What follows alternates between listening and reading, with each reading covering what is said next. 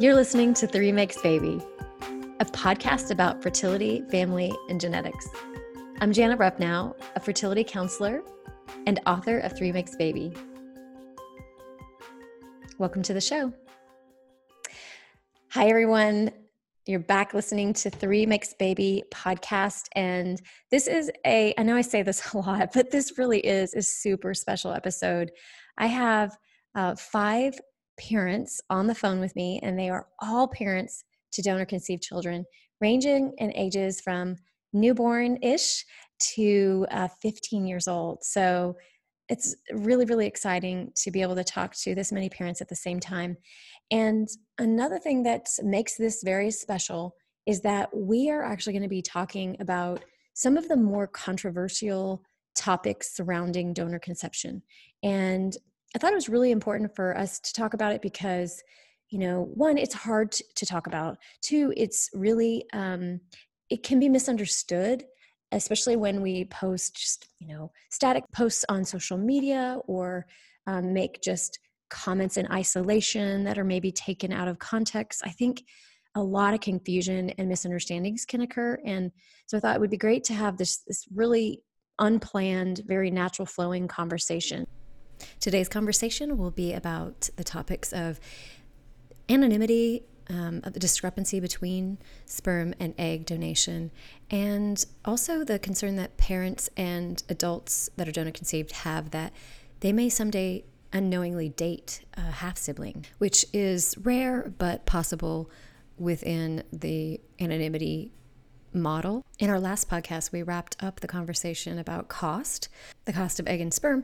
But I know, Vince, you wanted to share one more thing before we move on. Just wanted to put a plug in for a book I really enjoyed by Renee Ameling. She's a researcher in California. And a few years back, she wrote a book called Sex Sells, with a C, clever pun, Sex Sells, the medical market for eggs and sperm.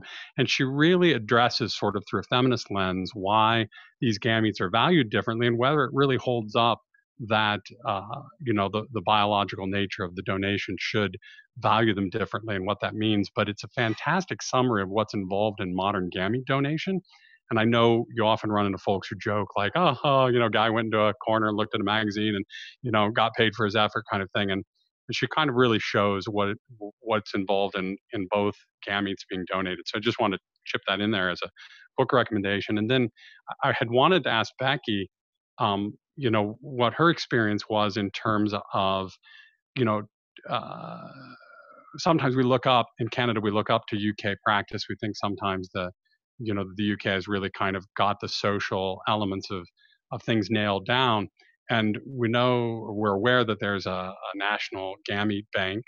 I think it's called SEED now, or at least an organization that tries to encourage altruistic donation and that sperm donors are no longer anonymous in the UK. But with your experience with egg donors, et cetera, how commercial was that for you? Because here in Canada, while we have certain ideals, we really, it's a commercial operation. And there are agencies that broker egg donors and surrogates, and we basically have to buy our sperm from the States. And there's no public capacity that's set up to provide that as a social good. And so I guess I was really curious from Becky, how commercial was your experience going through this? Yeah, so although I am based in the UK, I think just going back to our story, we didn't actually use a donor from the UK. So 5 years ago when we went for egg donation, we chose to use a clinic in the Czech Republic. So actually, I don't have the personal experience of the UK. We were on a waiting list for quite a long time in the UK before making that decision. So it was interesting what you were saying around the recruitment of donors and also whether or not they're getting the same numbers of donors with that different perspective from the UK. So yeah, I can't really give much in terms of a personal experience, but kind of my own experience was that the waiting time was significant. But yeah, I hear some great things coming from some clinics in particular who have a very altruistic approach. But yeah, I don't know the level of detail to kind of go further beyond that. I want to get Gail's feedback on Australia, just back to the individual or the first question, which is, Gail, how is it in Australia? You mentioned that eggs cannot be sold and sperm cannot be sold. So talk a little bit about that. Can you give us just a little brief background about Australia? Well, anonymity was made illegal several years ago.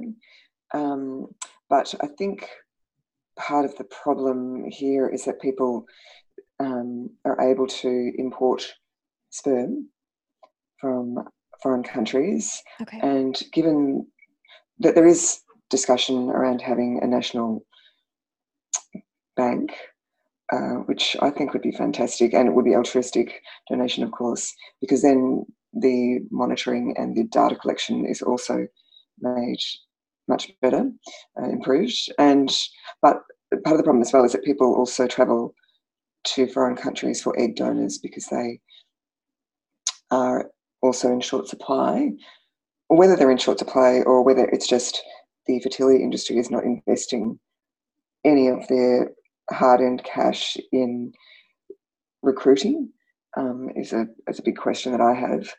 I think it's really easy for the fertility industry to just allow people to go overseas to do these things, so they don't have to worry about the recruitment, the financial investment in maintaining this pool of donors, the screening, and so forth.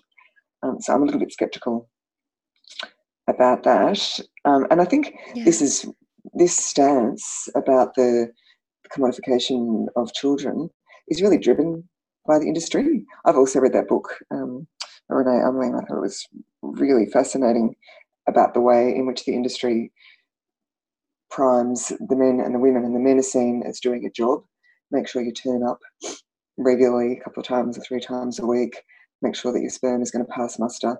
Whereas, the women who are donating their eggs are seen as, this is a gift that you're providing, which I found absolutely fascinating. And of course, that then, if there's no counselling involved, these donors, then that's driving, these beliefs around what it is they're actually doing, these donors. And if you only have to go onto, for Australians, you only have to go onto these international websites, and you can see these little marketing jigs that they're putting on there for both egg donors and sperm donors. And it's about, there's a lot of terminology around their bank accounts. This can set you up for various elements of your life financially.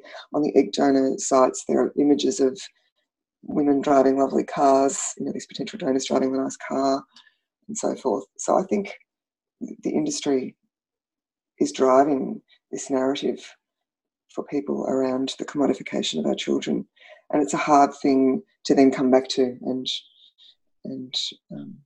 change that. Yeah, and so you're right. The counseling, both the donors and the parents, about the topics and language to use, and just having this understanding of this topic, and how you can start from a young age to, make sure you're making it clear to your child that they're not a commodity. And of course, you wouldn't use that language. There's ways that it comes up. I think I just want to recognise as well. I think the kind of what you can't take away from this is the emotional kind of impact at the time when you're trying for a baby as well. And I think the lack of education that's out there, and I'll be honest, there is so much more I know now than I did back then, that does lead people to make decisions based around monetary value. And it's not because we don't value the children that we're having, it's because there is a significant impact on mental health and finances, emotions, day-to-day life, pretty much everything. From my own personal experience, which did drive certain decisions that led to us choosing to use a donor from the Czech Republic, which is anonymous, and obviously there are implications with that that we now recognise, and we're going to do our best to support our girls with. But yeah, I think it was interesting what Gail said about could more be done by clinics to recruit more donors. I think that's a big question for clinics, actually, and I don't know how hard the UK clinics work to recruit donors. I'm not sure, but yeah, it's a really, really interesting conversation. Yeah, go ahead, Vince. I think what Gail and Becky described is really the Canadian experience too. Um, although in Canada it has not been made illegal to give anonymous donations like in the UK and Australia, what we find is that in practice, what public institutions do exist really aren't able to deliver, as Becky has just described. And so there's constant pressure from the industry to re-commercialize these activities, and that in practice, most people are, going somewhere else for commercial. I mean, I wish we lived in a world where it worked for the public good in sort of this idealistic way, but it seems like there's still some distance to go, even in more progressive jurisdictions on this. Okay, thanks for that. I'm going to move on now to the second topic that I want to bring up, and that is this theme that I hear from donor-conceived individuals that speak to me both privately and that I've seen on, public forums, that they believe that their parents' story, their parents' infertility story, has taken precedence over their own story and their needs to work through their story. So it becomes sometimes almost like a comparison, and I think there can be a battle between donor-conceived adults and donor-conceived or parents who have used a donor about who has experienced more brokenness or more pain, or comparing the stories or not comparing the stories. And so do you have any thoughts on this, and how we can reconcile this as this debate goes on between the two parties of those adults that have been donor conceived and maybe found out later in life, or maybe just want to work through some of their challenges around it, and the parents who have experienced their own loss and grief over the years on their way to have a child. Okay, so I know this is a hard one. I know. Anyone? Sarah? Do you want to? As I think about it, so I guess I'm being hesitant because I by no means want to suggest I'm minimizing that experience at all. I come from the belief that we are all going to be walking through pain to get to something. I'm certainly not saying it's always the greatest thing, but we're all, we walk through our pain, and that is what I did, walking through my infertility. What I will do again, should I choose to, go through another transfer process.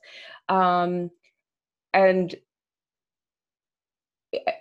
I believe it's a part of our human experience to be walking through pain and getting to another part of our story. And so what I mean by, I don't mean to minimize that could be the next phase, is that, that my son then would have to walk through pain. It's that I feel like it's not my job to stop him from walking through that pain. It's my job to say, I'm going to stand next to you and we're going to walk, you lead, but we're going to walk through that just as I would with any amount of anything that's going to cause pain for him. Mm-hmm.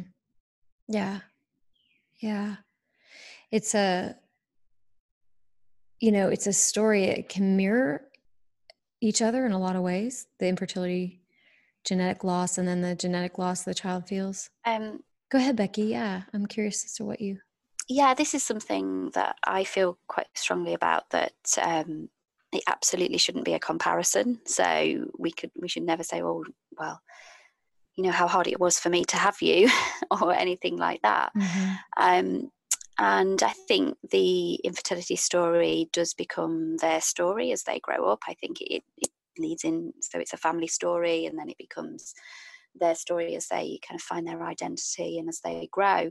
I think we as parents can have some influence on how that story is told in terms of how we feel about it, so how we've dealt with our feelings. So I try very much, and I kind of have been through a process of grief and acceptance, and I talk about our story with pride now, and there's no element of shame, whereas I can see in some circumstances where things have been kept a secret or something hasn't been shared with them, and the parents are maybe still struggling with feelings of shame, that can then feed into their story. And I think for me it's important to recognize that they might feel genetic loss, not dismiss it, be open to listening to them. And I really resonated with you talking about, I think it was a few months ago, the mirroring of genetic loss, and how I know how it feels personally to not have that genetic link, and I felt grief around that and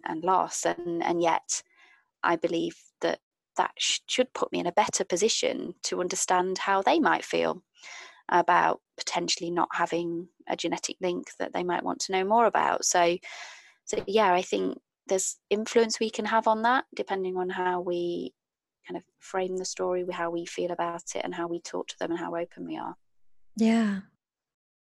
Sarah, didn't you say something along those lines in your podcast episode where you said you grieve the loss of, at first you were grieving the loss of your son not being in your son? Something like that. Was that you? Yeah, I was saying that. Can you say that again? Yeah. Yeah.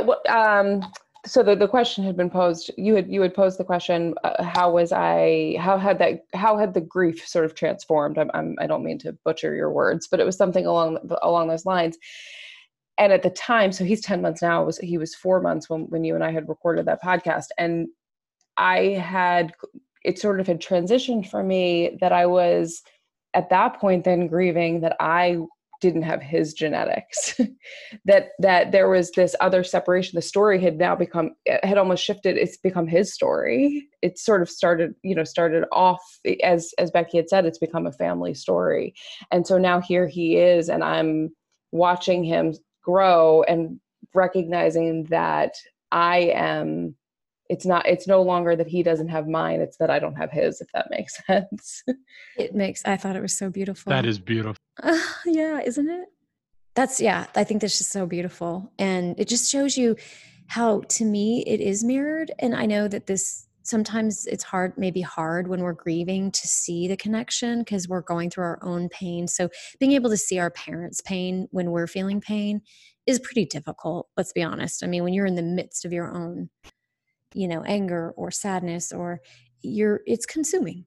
And so I think sometimes when we can get past that and start to see the connections in our shared experiences, that the similarities become more important than the differences. But acknowledging the differences is a part of the healing process. It is a part of having your own unique perspective of your own unique painful story, if that makes any sense. And so there may be a period of time where, a child might, go, it has nothing to do with me. Your story is not mine. And that's okay, because you almost have to separate it from it in order to fully understand it. So, yes, go ahead, Vince. When we talk about sort of this reversal of the story, and I really do see ourselves as stewards of their story. It was always their story. It wasn't my story to deny them. And, sooner or later, or rather gradually as they grow, they take more and more ownership of that story. And while I can certainly see that it's possible that donor conceived people find themselves, it's not possible, it happens, that they find themselves in families that are not very sympathetic to their expression of genetic loss. It's funny when you and Sarah talk about reversal, because I'm kind of at a point now where, this was such a big deal for us. And we were so concerned to do it in what we thought was a right way, and a way that we thought respected them and would set them up the best for success and all of that. And my kids are completely uninterested. And, my private theory is that there's really just no sense of mystery. If you ask my 15, 13, or 9-year-old when they learned they were donor conceived, they just shrug. Like, they have no idea. They've been going to support group meetings their whole lives. And, it's just a casual conversation comes up every now and then. And so I don't know if reducing the sense of mystery or secrecy around it also reduces some of that drive to discover. Those two are not necessarily correlated. But now we run the risk of me being like, well, don't you want to know? don't you want to find out? Like, don't you want to discover the identity? Because I'm curious, right? And I have to be in a peace and in a position where, I'm not pushing and driving that conversation. Yeah, I think there's a difference between pushing the conversation and bringing the conversation up as an opportunity to talk, for sure. I like, two things are coming up. One, it's kind of reminds me of, I talk about the dialectical thinking and distinguishing behaviors, which is distinguishing behaviors is when we can appreciate what is different in our child than us, while at the same time reminding them of what we have in common. So we're not expecting them to be little mini me's of us, which no one should do anyway, but especially as a non-bio child. But then also really finding those ways to connect and remind them of our similarities and things we really truly have in common. It kind of goes with this as well. It's like, in a way, this story can be tied together. It can be stitched together. The theme of it made you your family, and there's pain, but there's resiliency, and there's, challenges you overcome.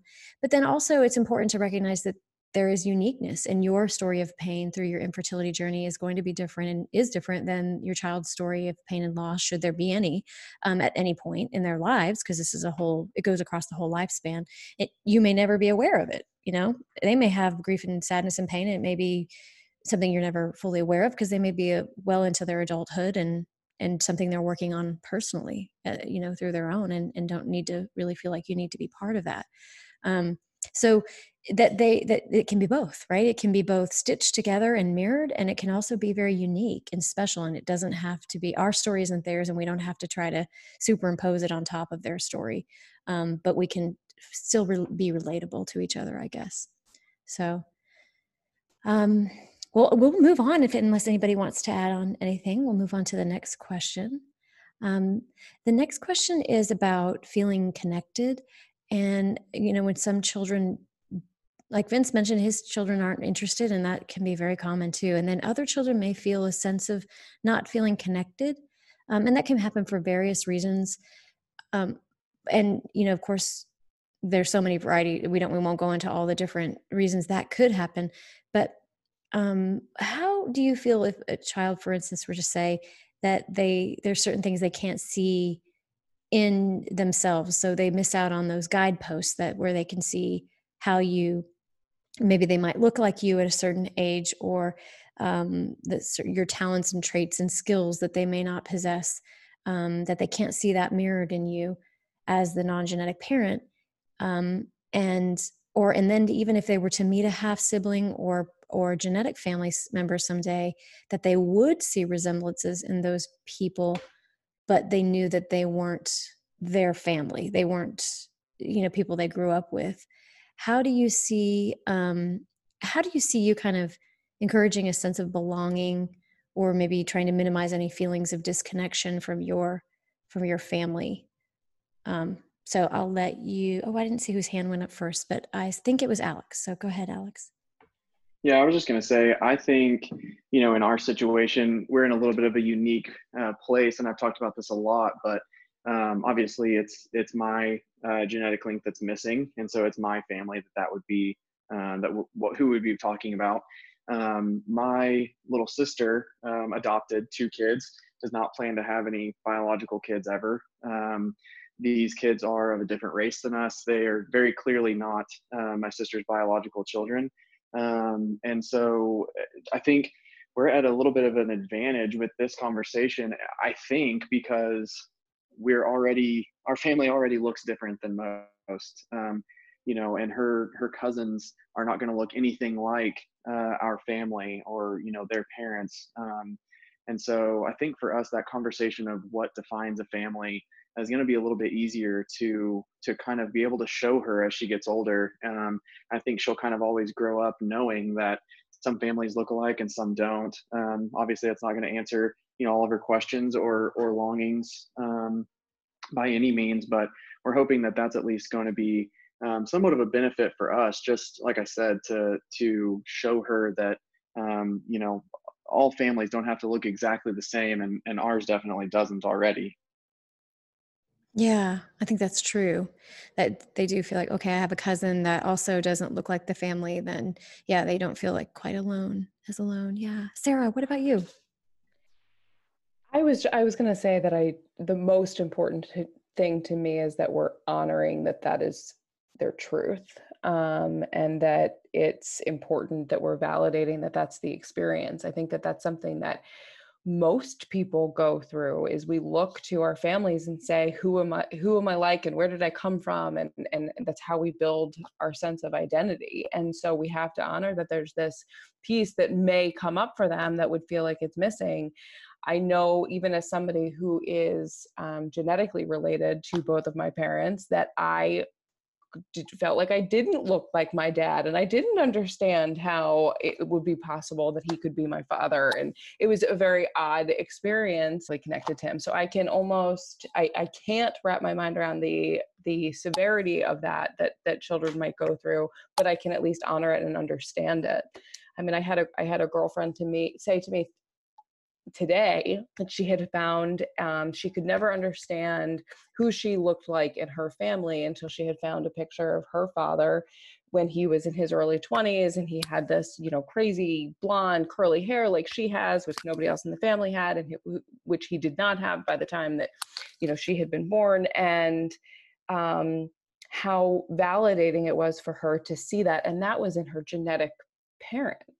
So I think that when we can see how important it is for those of us who do have that genetic link, it lends itself to recognizing that we cannot minimize how important it can be for people who don't have it.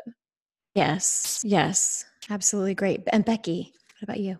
Yeah, I totally agree with everything Sarah was saying there, really. I think just from our own personal experience, so for example, my eldest Mila has crazy curly hair, which we absolutely love, and that can only have come from the donor. So we are almost kind of celebrating those individual parts of her, and we will be really open with her that that must have come from the donor side. It won't stop her having any curiosity about it. But one of the things that kind of when we were going through the process is I was really, really keen that our donor conceived child would have a sibling from the same donor.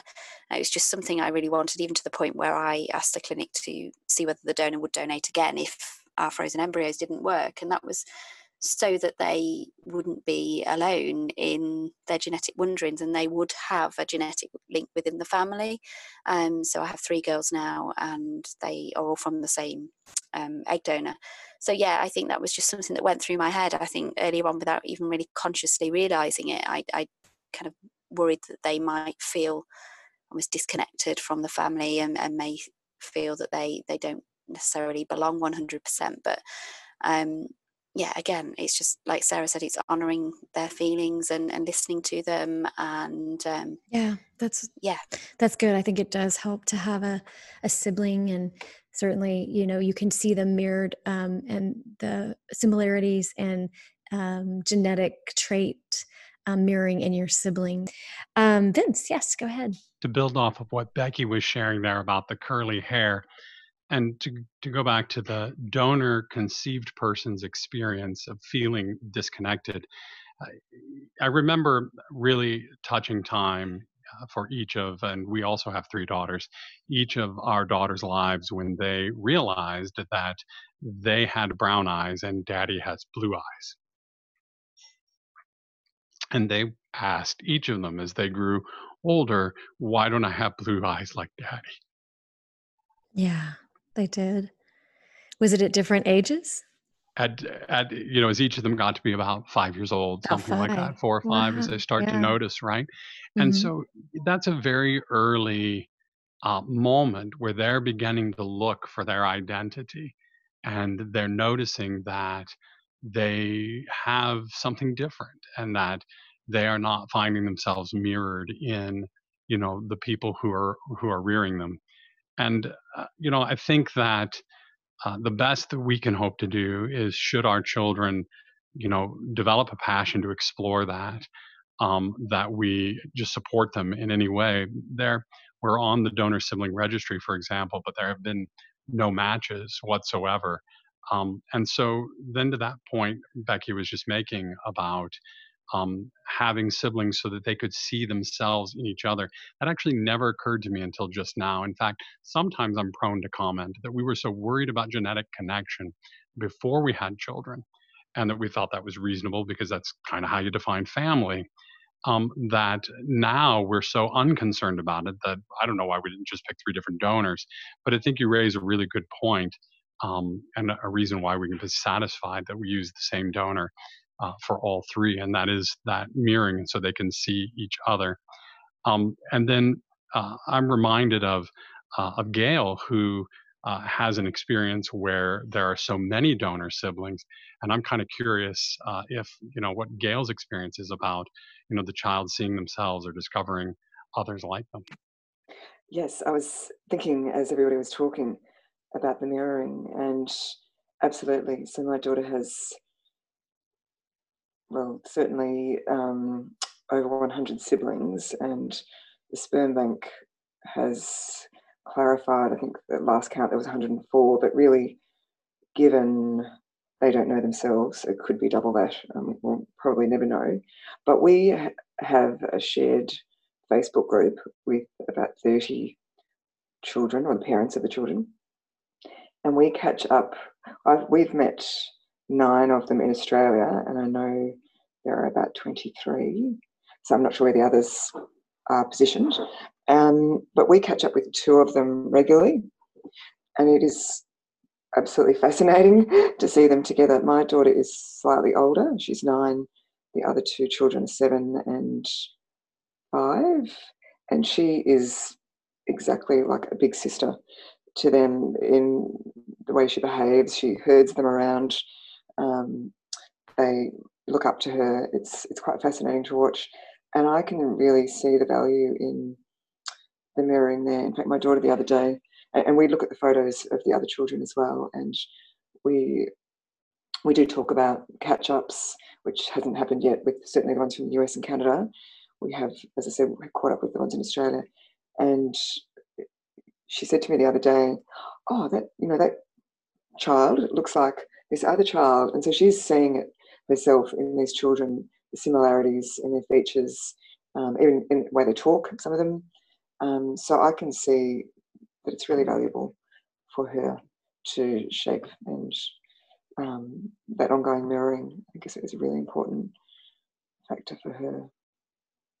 Becky, did you have something to say? Yeah, I was just going to say, just from my own personal perspective, I'm going to find it interesting to see how, having 3 girls, how interested each of them are. And there may be that one is much more interested than the others. So yeah, I just think that'll be an interesting dynamic moving forward. And I know kind of there is a difference in kind of the numbers of half siblings when you look at egg and sperm donation. But I've kind of I've kind of thought to myself, should I find out now and do some genetic kind of research to see whether there are any out there, or should I leave that to them? And that's something kind of we've talked about, and I think we've come to the conclusion that, look, if they want to find out more, then we will support them with it in the future. But yeah, it was just an interesting discussion that me and my husband had around, do you give them that information and find it out yourself, or do you allow them to go out and find it with your support? Becky, if I could jump in here real quick, there was something that, so Lori and I years ago had done 23andMe on a lark, to get the health information and, whatever. And that was amusing. And thankfully there were no, terrifying surprises, at least in so much as these direct to consumer genetic tests are accurate in their health predictions. But one thing we did last year was we asked the girls if they were interested in, having their DNA tested. And so they each did the 23andMe sample, and we sent it in. And during that time, there was some concern that my mother raised, and she was very concerned about this. She said, "What if you find out they're not all related to each other? What if you find out the lab made a mistake? I mean, stranger things have happened." And we had to sit down and think that through. What we talked that through with the girls. What would that mean to you if you discovered you were only a half sister to each other, or something else? Now, as it turned out, the genetic results came back that they're all full sisters and they're all the daughters of my wife. There were no surprises, no lab mix-ups apparently. But that whole idea of connection and the genetic testing piece, that was how that more or less played out in our family. Thank you, Vince. That's really interesting just to hear that perspective. If you're a few years on from where we are. So no, thank you for sharing. Yeah, it is very interesting. And I know we won't cover it in today's call, but maybe in a call in the future, I'd love to go and to learn and talk more about Gail and her daughter's experience too, with all of the half siblings. So that's a whole nother topic. So, but for now, we'll move on to the last question. Really, I thought about you. I came across this and somewhere along the line of looking at different perspectives in donor conception, and where it came up, the topic of if a half sibling were to meet another half sibling later in life and or accidentally date a half sibling, because like in your case, your daughter has so many half siblings, over 100, you said, that a lot of parents are really afraid of that. So this question has two parts. One is, what if they don't know who their donor is, and donations are happening in the same geographic area, and they may accidentally date a half sibling? That's a concern parents bring up with me. And then the second question and piece of that is that it is common and can happen that half siblings have an attraction to each other, sexual attraction to each other, if they meet as adults later in life. That doesn't mean they engage in any or act on it in any way. But that sometimes can be bothersome to parents. So I wanted to kind of talk about those topics. So Gail, I'll let you start. Yeah, this this has been of quite concern to me for obvious reasons, and I even wrote a blog post about the chances, and I asked some friends who are maths brains about the statistical likelihood of this happening, and of two of the children who would then be teens or adults meeting, and statistically it's actually quite low. However, from the voices of donor conceived people, that fact can be irrelevant, because a lot of them say that they walk around looking at people. This is particularly where perhaps there's been anonymity involved, or there are multiple siblings. They're looking at people who they feel resemble themselves and think, I wonder if that's my brother, or I wonder if that's my sister. So whether or not it's statistically probable is irrelevant. So that was a really interesting point for me. And of course, I'm going to have to say to my daughter that when she does become sexually active, she is going to have to ask people about their conception story. And the problem there is that some parents are still not telling their children. So that for me is a concern as well. And given I know that there is about a dozen children in Australia who haven't shown up yet, who have chosen not to connect, then I know there are people out there who are related to her. And of course, there are many, many overseas. Mm-hmm. With regard to the genetic sexual attraction, I've done a bit of research on that as well, because that's part of it, that if you meet as an adult, now while this is called the Westermarck effect, whereby when children grow up together, it desensitizes them to a sexual attraction later. Now when you meet for the first time as an adult, that there can be this sexual attraction because we're naturally connected. There's this natural energetic connection from someone that you're genetically related to. So I don't think there's any particular research out there that supports this, but there is definitely quite a bit of anecdotal evidence out there where twins meet for the first time, or parents and children meet for the first time. I think there have even been marriages between parents and children. And it must be quite horrific for the people, because everyone's telling them you can't do this. Yes. And for them, it just seems like a natural occurrence, a natural thing that's come up. So as I understand it, if you arrange, I think it occurs where there might be a sudden, unplanned meeting. But if in instances where we can prepare for a reunion type meeting, then I think that genetic sexual attraction can be avoided. But the part that concerns me is where my daughter might meet a sibling unknowingly. Okay. Yeah. Yeah. And I think I love how you said, it's, even though it's statistically unlikely, that that they still think about it almost, some pretty frequently. And I don't know how often. I guess it depends on the person, but I do know that a book called Adoption: The Lifelong Search for Self. It's by David Brzezinski, and it's my favorite adoption book, because it's not written by adoptees. It's written by researchers, and it looks at development across the lifespan and needs of and sort of the different issues that an adopted child faces. And one of the things that he says that always stuck out to me was, he said 100% of adoptees search in their mind. And when you said that, I thought of that, Gail, is that even if it's just a random thought of, oh, that stranger looks kind of like me, wonder if I'm related, that could be just a moment where they just think about it, so it's kind of a search in a sense. And so that, I think, is an interesting thing. And then also just what you said about being desensitized is interesting.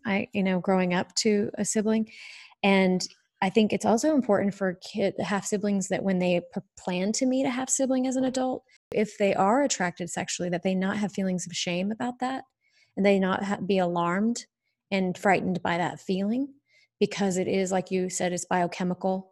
And like attracts like. We know that it's very common for when we're finding our mate and our partner in life, we find someone who's similar to us in traits. It's just kind of it's human nature, in other words. So I think it's important to educate half siblings that are going through that at an older age, not necessarily kids, but that can happen. So yeah. Any other thoughts from the other parents out there? Yeah, I think there are lots of areas where psychosocial research is helpful in informing and improving the way we try to practice family building through donor conception. And I recommend that we all participate actively in those kinds of research efforts, because we want to be able to help our children live well-adjusted, happy lives and accomplish their goals. And if these things are challenges that they may face, then yeah, I'd love to know more about it. But it was a surprise to me when I read it on the top list. One thing that was really interesting to me, just in knowing that this was a topic today, was that one of the things that I had thought about when we were going through this process of choosing a donor was, I had this fear, what if, we know that our donor, I'm in Pennsylvania, and I know that our donors in Maryland were probably about, 2 to 3 hours apart. And, I wouldn't know geographically where her other donations have gone. So that the thought came to me. However, even though psychological evaluation was required for us, this was never a topic that was brought up to me by our doctor, by our clinical team, in our psychological evaluation. And so when I knew that this was a topic today, even though that was something that I had thought about, specifically the genetic sexual attraction was not something I had thought about. It had been more sort of a, what if they meet my son at the time, I didn't know it was going to be my son, but what if my child meets one of their siblings and they start dating and we don't know. But it had never, I didn't, as a relatively informed, educated person who chooses to be educated, and I kind of go out of my way to make sure that I try to be, that was something that I didn't know. And so of course it led me down my own path of researching and trying to understand. And I think it lends itself to how important it is that these are the conversations that are happening with people ahead of time. That because it's so important to me, that I try to be as educated about these topics as I can, so that I can answer them for him should they come up. I can only imagine what it's like if the resources weren't available to me. And so it lends itself to the importance of these being a part of the conversations that the medical community is having with people who are choosing to be donor recipients. Oh, and I couldn't agree more. And I would say that they don't know. They're not educated themselves on this issue. And it is a topic that's difficult. It's awkward. It's uncomfortable to talk about, embarrassing for people to talk about. So, but again, even more important to talk about it because, like you said, I mean, you want to, as parents, be able to recognize that it's okay. The last thing you would want to do is go, oh my gosh, that's so freakish and weird. And I can't believe that you are feeling that way. What's wrong with you? You know, you don't want to stop. You wouldn't, none of you would, but you don't, anyone listening out there, if you know that this can happen, it is a biological, biochemical thing that is very real. So yeah, go ahead, Becky. Sorry. Yeah, very, again, similar to Sarah. I was quite shocked actually seeing that as a question. I thought, is that really a thing? I'd never heard of it before. But I think just it made me reflect on part of our decision making when we chose to go abroad to the Czech Republic. And I remember in my head thinking that I wanted some distance, and it was more about the future and kind of wanting to make sure that there wasn't any sort of connections that we didn't know about. I thought would be less likely, I suppose, than having somebody down the road from where we live in Nottingham. So yeah, I think it's that thinking beyond just the donor. It's thinking about these siblings and whether anybody else. I mean, somebody in the next town to us could have travelled out to Prague and used the same donor. But yeah, I think it's just really, really good that we're aware of these things. I think personally, they're very unlikely, particularly in the situation with the egg donor and where we had our donation. But I think as a parent, just to be aware that this can happen is just really important. Yeah, it is something that most people don't want to talk about or admit or share. So I was really glad when I was kind of scouring different sites and areas and I saw that. And Gail, I saw you had commented on it. And so I thought it was, a good thing to talk about and bring awareness to, and not to worry people or to scare them or give them that weird feeling. It's just, again, it's just a biological kind of human nature type thing. And it can be a shock to the person themselves. So you don't want them to feel badly, and you want them to realize that it's human and they can prepare for it. And if it happens, they can go, okay, yeah, that's a thing, and not be shamed for it. So anyway, yeah. Well, that is it. That concludes our session today. Went a little longer than I expected, but it was so good. I mean, really, really so good. So I'm so grateful to everyone for this. And does anybody have anything that you'd like to say just before we wrap up? Janet, I did want to say something now, and whether you put this in or not, it's absolutely fine. So I just wanted to ask you, because I know a lot of potential recipient parents may listen to this, and I know a lot of them have stumbled across certain sort of Facebook groups and things that have absolutely terrified them in how some donor conceived people feel about their conception. And I think what we've all said today is we said that openness is really, really key, and that's something I try and talk about, advocate and encourage.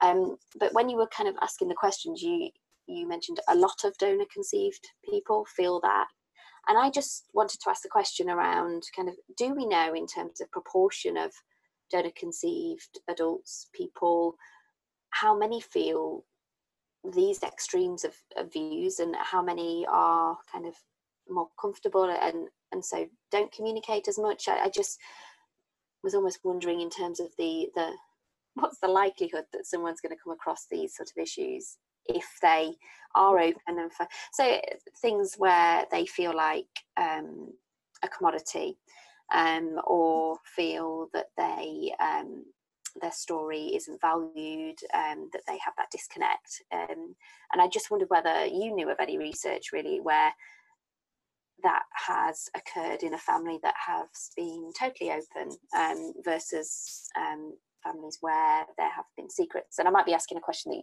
that there isn't an answer to, but I just wanted to maybe have some context around things, because I know how scary as a recipient parent, when you desperately want to do what's right for your child and the best by your child. I just know how scary that can be. Well, I think also when you think of like feeling like a commodity, you know, I actually had that thought go through my mind, and my parents were always open about adoption. And that thought about the price did go through my head, and I did have a time frame where I needed to contemplate that. I needed to consider that and understand that better. Now, you all know I'm a deep thinker, and I'm somebody who likes to, analyze these things deep. So there'll be many children that possibly won't go so deep into the thought process and want to understand how things work. And the only thing that I can relate it to, and I did in my book too, is that about 15 to 20% of the population is known to be highly sensitive, which is a natural trait, a normal trait found on the alleles of DNA. And that means that they are deeper thinkers. They like to analyze, they like to sort of reconcile different conflicting emotions and things. And so you might have this percentage of the population that turns out to also be donor conceived or adopted, 15 to 20%, that might also be curious. And that doesn't necessarily mean that they will go on to say, oh, I've contemplated this commodity issue and I actually feel like a commodity, because I never felt like a commodity myself. But that doesn't mean I didn't think about it and I didn't wonder about it and try to understand it better. So there are questions that, I never stayed stuck in that feeling, but I certainly can understand it for certain. I can understand it. So I think I don't know the answer, but I do see Vince had his hand up, so maybe he's got some knowledge. So. No, I just wanted to jump in real quick. I mean, it could make the obvious point that it's going to be hard to do such research because it's hard to even know how many donor conceived people there are. And I think that's something we want to see change, right? As we advocate toward an open acknowledgement of donor conception, it becomes more possible for donor conceived people to speak up and share their voice. But I just wanted to point to, I'm pretty sure Olivia Montucci, who is one of the co-founders and former head of the Donor Conception Network there in the UK, Becky, I'm pretty sure she's blogged on this before, and she has an anecdotal, gut reaction to how frequent this is, because she encounters this as well. I don't know that there's any better answer. I really like Jana's answer, but I just wanted to give a shout out to Olivia's work and that of the Donor Conception Network. And that I do remember reading something Olivia wrote a while ago about this. Well, what I understand is that these things can happen throughout life, various changes in life as well. So our children may have no interest whatsoever, and then or feelings about it, and then there might be a trigger in their life. So it might be having their own children, or it might be meeting a sibling or meeting the donor, or just anything like that. And then things can shift quite remarkably, and that might shift in a positive way, or it might then start triggering these feelings of grief and everything that comes together with grief and anger, all the phases.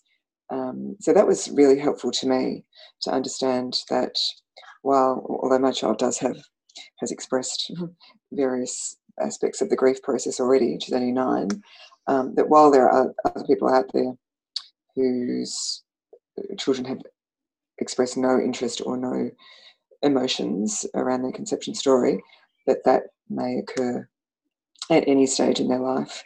So just to be ready for that and to be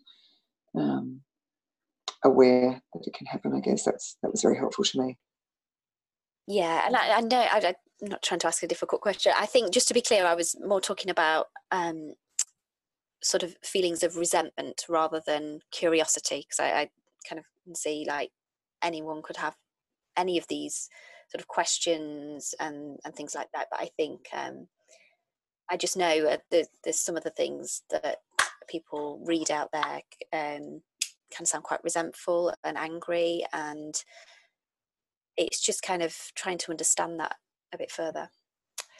Becky's question really resonated with me because certainly my experience that when I was trying to decide if this was a road that I wanted to go down, that I, Facebook groups for, specifically in my case for egg donor conceived adults, children who, of course, then who were adults, joining these groups was important to me so that I was able to get some sort of perspective. And I will be very honest that it scared me. I was definitely one person who was very scared by some of the fear and the anger and even resentment that I was seeing. And I was so afraid of adding to that world and wanting to make sure that in whatever way possible, that if I did decide to go down this road, that I was not doing it lightly and was taking all of those things into consideration. And so I think, Becky's question speaks to something else that we were talking about, which is that when we know how much fear we have walked through in order to make these decisions, to become recipients of donor gametes, that it allows us then the opportunity to not necessarily say, okay, it means that I'm not going to do it because this could be a possible reaction. You also may choose not to, but for those of us who have done it, it gives us the opportunity then to use that as the mirror for our children who are also then at some point possibly walking through that fear as well. And I think that's part, I'm not sure, Becky, if that's what you were asking, but I think that's what I'm hearing from you is are we, by answering and talking about these things, also scaring people away from it? And that's certainly, of course, for those of us who have done it, that there is a part of me that would say, I'm certainly not saying that by answering these honestly, I'm telling you not to do it. I'm so happy with my choice personally, but that it gives us the opportunity to mirror it for our children, not that our stories have to overlap for them, but that we can mirror, that we know what we understand the fear that you walk through, that people can walk through. Sorry, just to finish on that, because I just wanted to respond to Sarah, and yeah, it scared me as well. I think seeing some of these things, but no, I don't want to say that I think it's really important that we as recipient parents talk about it, so that there are different voices in that conversation, and so we can kind of talk about how we feel about that, but also listen to that. And I think they're really, really important to hear some of the kind of the resentment and the anger, so that we can again mirror that and understand that and kind of be prepared for any feelings like that. But one of the reasons I asked the question was because recently within the Instagram community that I have built, I asked just a very quick poll in my stories around what's your biggest fear as a recipient parent, and overwhelmingly the biggest fear that they had was, will my child resent me for the decision I'm making, and how my child would feel in the future. So I just wanted to kind of talk about that and ask that question, because I know if you are starting down the route of donor conception and you Google these things and you are kind of led to some of these views that are quite prominent within certain groups, what you don't also hear are the people who have been donor conceived who aren't really speaking out in that forum because they don't really have much to say about it in that sense. So yeah, that's just kind of why I asked the question, really. Yeah, and I think really, ideally, what I would love to see is Brodzinski and his colleagues write a book about donor conception, the way he wrote one about adoption, because this is what they do, Becky. They offer this perspective that is more neutral and objective, and it talks about issues across the lifespan. So even though it will still discuss like challenges that adoptees would have, but not necessarily to the point that they would express it on a public forum or platform, but still like even just tiny little like smaller issues and things we haven't thought of. So I don't know, it might be a good book just even for donor conceived parents to pick up. Some of it won't be relatable, and because there are differences between adoption and donor conception, but some of it might give you that perspective of that when we're talking about challenges, it's not going to be all or nothing. There's going to be that middle ground. I think that when you're afraid, that you want some reassurances that if you do a certain thing, that you're going to get a certain outcome. And it's just not that easy. It's just a lot more complex than that. And it's changes throughout the lifespan. So kind of having more of a long-term, adaptable, flexible look at the issues and the complexities of them really helps families in the long run. So, well, thank you so much, everyone, for being here today. This was a lot to cover in an hour, so we've probably given our listeners plenty to think about. Thanks for listening. If you would like to follow me for more content, you can find me on Instagram at Jana Rupnow, LPC, and Facebook. And you can also grab a copy of my book, 3 Makes Baby, on Amazon.com, BarnesandNoble.com, and Target.com. Be sure to subscribe to this podcast and rate it and share it with a friend if you like it. Have a great day.